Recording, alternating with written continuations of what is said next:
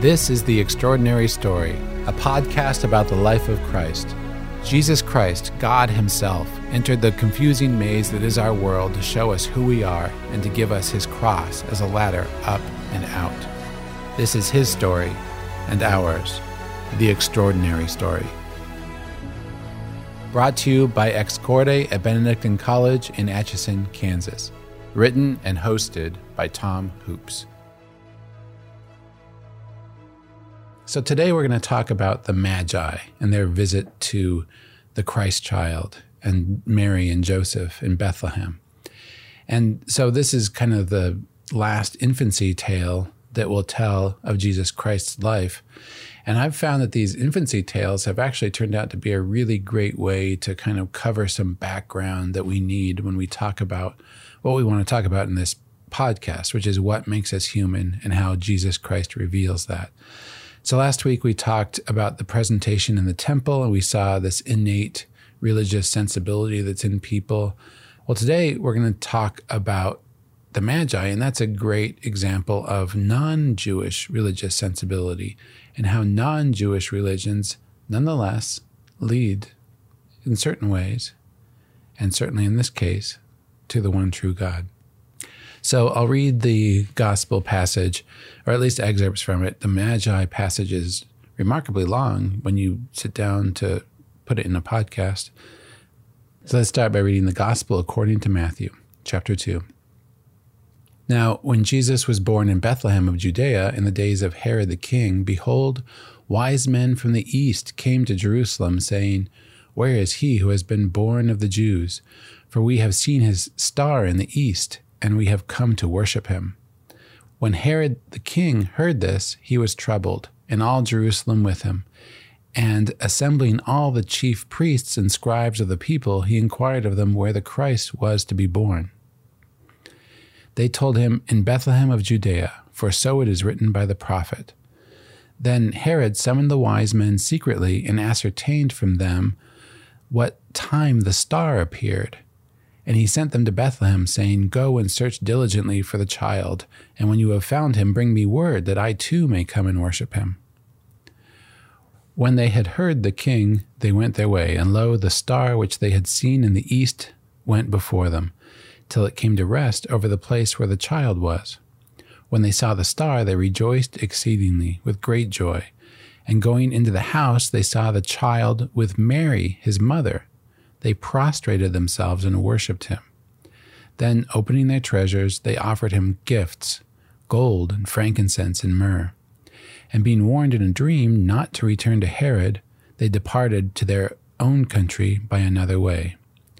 Now, when they had departed, behold, an angel of the Lord appeared to Joseph in a dream and said, "Rise, take the child and his mother, and flee to Egypt, and remain there till I tell you. For Herod is about to search for the child to destroy him." And he rose and took the child and his mother by night and departed to Egypt. Then Herod, when he saw that he had been tricked by the wise men, was in a furious rage, and he sent and killed all the male children in Bethlehem and in all that region who were 2 years old and under. So these mysterious travelers from the east show up, and there's lots of great images that come to our mind. We've seen paintings of these exotic figures, and we've even heard possibly people talk about how they were astrologers, kind of the Harry Potters of their time, witchcraft and wizardry. But they were not wizards, says this 9th century abbot Rabanus Maurus. And it's good to listen to these early voices because they were a lot closer in time to what these Gospels are talking about. And these same types of folks were probably walking around in their time. Anyway, he said, the Magi are men who inquire into the nature of things philosophically. In their own country, they are held in other repute, being the philosophers of the Chaldeans, end quote. Thus says Abbot Rabanus Maurus. Well, they're certainly convincing to King Herod, who was greatly troubled by this news of a newborn king, and he assembles all the chief priests and scribes and inquired of them when the Christ was to be born. He also took the Magi aside and told them, "Go and search diligently for the child. When you have found him, bring me word." And they do. They tell him in Bethlehem in Judea, and they even quote a prophecy of Micah, which is a pretty astonishing thing. So you basically have these priests and scribes who know exactly when and where the Messiah will be born, and they do nothing about it except turn his name over to the authorities who want to get rid of him. Herod duplicitously tells the wise men, "Go and search diligently for this child, and when you find him, bring me word that I too may worship him." Well, he doesn't want to worship him. He wants to kill him. The wise men do find Jesus, but they're warned by Herod, and they leave town instead, leaving Herod in a furious rage and deciding to kill all the firstborn infant males in the area. Well, there's a lot to say, but first it's important to establish the timeline here. The story of the presentation of Jesus in Luke ends with the words, "When they had fulfilled all the prescriptions of the law of the Lord, they returned to Galilee, to their own town of Nazareth." And yet, in the Gospel of Matthew, about the visitation of the Magi, the story ends this way. "Joseph rose and took the child and his mother by night and departed for Egypt. He stayed there until the death of Herod." End quote. So which is it? Did he flee to Egypt from Bethlehem, or did they return to Nazareth from the temple? Well, in this letter announcing the year of St. Joseph last year, Pope Francis followed the general consensus on this timeline, which puts the events in this order. First, the presentation in the temple. Second, the visit from the Magi. Third, the flight to Egypt. And fourth, the return to Nazareth. Augustine says that what happened in the temple was part of what led to Herod's action. Quotes, "When the things done in the temple came to be spread abroad, then Herod discovered that he had been deceived by the Magi and then sent and slew the children." End quote. All the same, the apparent contradiction in the two Gospels have caused many to claim that the story is simply made up by Matthew, that there were no Magi, there was no massacre of the innocents.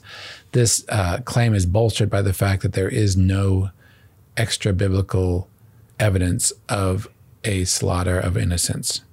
Well, but we do have evidence that Herod was a very nasty man who killed members of his own family and slaughtered people on several of occasions. So that's not out of character at all for Herod. And the population of Bethlehem was pretty tiny. So if somebody slaughtered all the firstborn male infants born in Bethlehem, I don't know how many it would be, but it wouldn't be a lot. It wouldn't necessarily make the world historical record. Again, in his book, Jesus of Nazareth, Pope Benedict XVI reviewed the data. Benedict favorably quotes John Danilou, who says, quotes, "The adoration of the Magi, unlike the story of the Annunciation to Mary, does not touch upon any essential aspect of our faith. No foundations would be shaken if it simply were an invention of Matthew based on a theological idea." End quote. But Benedict goes on to add, quote, "Danilou himself, however, comes to the conclusion that we are dealing with historical events, whose theological significance was worked out by the Jewish Christian community and by Matthew. To put it simply, I share his view." He says, "The 2 chapters of Matthew's Gospel devoted to the infant narratives are not a meditation presented under the guise of stories, but the converse. Matthew is recounting real history, theologically thought through and interpreted, and thus he helps us understand the mystery of Jesus more deeply." End quote. So I'm with Benedict. I'm with history. I believe that these are events that really happened. But I can see why people don't believe it. The Magi seem totally out of place, like a strange intrusion on the gospel from a foreign place. It almost seems as if characters from Ali Baba and the 40 Thieves somehow wandered into a gospel story. But if you think about it, don't all of us sometimes feel like we're out of place in Christ's story? I talked about how I walked into the church in D.C.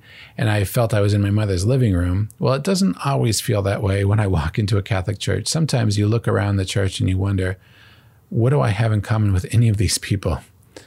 Do I belong to the same story they belong to? Well, Yves Lenoir certainly did. Now, I didn't intend to bring him up this much. He's a British novelist who converted to Catholicism as an adult. And I shared what he said about Christmas in Brideshead Revisited in the Nativity podcast. Well, in a telling passage from his historical novel about St. Helen, this convert author talks about this convert heroine and how she comes across the wise men and speaks with them. So Helen's words from Wa's novel can help us understand the 3 kings for ourselves a little bit. The Magi didn't visit the manger, but visited Christ later when they were in a house in Bethlehem, according to the gospel. So we have these depictions of the wise men showing up right there at the manger with the shepherds. Well, that's not true. They were in a house. Came much later. Like me, Helen said to the Magi, you were late in coming. The shepherds were here long before you, even the cattle. They had joined the chorus of angels before you were even on your way, end quote. Well, maybe like me, you also spent a long time away from Christ in your life. Maybe you wandered afar from Christ like I did. Well, it doesn't matter. Like the wise men, we will discover that it's not too late to come closer to Jesus. In fact, we have it on good authority that there is more rejoicing in heaven for the latecomers than there is for the ones who stuck around the whole time. Well, maybe like the wise men and me, you're not just late, but you needed to study it a lot more. You're a lot more skeptical on your way in. Well, Helen tells the Magi how laboriously you came, taking sights and calculating when the shepherds had run barefoot, end quote. So you see how some people naturally come to the faith. That's a great, great, great blessing. For others, it's a difficult process of coming to accept God's power in their lives. Skeptics of the world, I think, have a bad name. Yeah, we ask a lot of questions. Yeah, we're slow to believe. But when we do believe, they'll go to great lengths and great expense for their faith, just like the Magi did. And this, I think, explains why a lot of us feel out of place in the church. Helen puts it this way. How odd you looked on the road, attended by your outlandish liveries, laden with such preposterous gifts. Yet you came and were not turned away. You too found room before the manger. Your gifts were not needed, but they were accepted and put carefully away. So if we ever felt like we don't quite fit in among a band of disciples, our parish maybe, or whatever fellow believer make up your group, we can rest assured that we are in the best of company. If Christ is truly the center and purpose of the universe, and he is, then he should find all kinds of people by his side, even people like the Magi, even people like you and me. All he requires is that we be generous with him, giving according to who we are and what we have, whether that matches what everyone else is giving or not. Well, what interested the Magi in Jesus? They were looking for something transcendent, something they could not find in their lives already. They were high talent individuals, you might say. They knew the science of the stars. They knew politics. They knew geography. They knew what the stars should look like and what was wrong about them when they looked different, and they wanted to find out why. They knew how to go halfway across the world into foreign lands. They had the means to put together an expedition like that. The Magi must have been substantial men. They had the credibility not just to converse with King Herod, but to be sought out by him. And they had the self-confidence to ditch him when they chose. So why would men like these go so far to see Jesus? They explain why in their own words.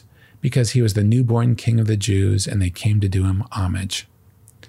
In other words, they had found that something was missing from their life, something that transcends science, travel, politics.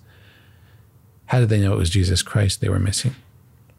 The gospel passage shows several ways they found it. The wise men knew the way to find it through the star, the indicator that the cosmos gave. Herod confirmed by assembling the church, chief priests and scribes who pointed out Bethlehem in the scriptures. And ironically, the Magi knew that they were on the right path precisely because Herod, the evil king, was so anxious to know what they found. But ultimately, what convinced the Magi was what they saw with their own eyes. Not just the stars and the politics and the geography pointed to Christ, something about the Holy Family, something about this carpenter and his wife and child convinced them. So they prostrated themselves and placed expensive, mysterious gifts before him, gifts that represent to us material life, gold, the spiritual life, incense, and the afterlife, myrrh, which was used in healing and preparation for death. They found the Christ child and recognized him as King of the Jews and also as the center of their life today, tomorrow, and hereafter. Well, we each have the same journey to make. We too have something missing in our lives, despite all the education and material comfort that America has to offer compared to the rest of the world. We too can read the signs in the secular world, the need for love, the need for hope that this world cries out for. We too can see the negative attention the world pays to Jesus, like Herod wanting to crush the rival of his attention. It's exactly the way the world still treats Jesus today. We can also listen to the church, no matter what our personal experiences with its members are, and even if its priests and bishops don't seem that into it, we can still listen to the church, which points directly at Jesus, whether they like it or not. Then we can spend time with Jesus, Mary, and Joseph and see for ourselves how credible they are. And this is a perfect time to take that journey, to look for the signs of Christ in our lives and follow where they lead. They lead to the altar, where the baby Jesus quietly proclaims with his presence that love, divine love, is the thing we've been missing all along.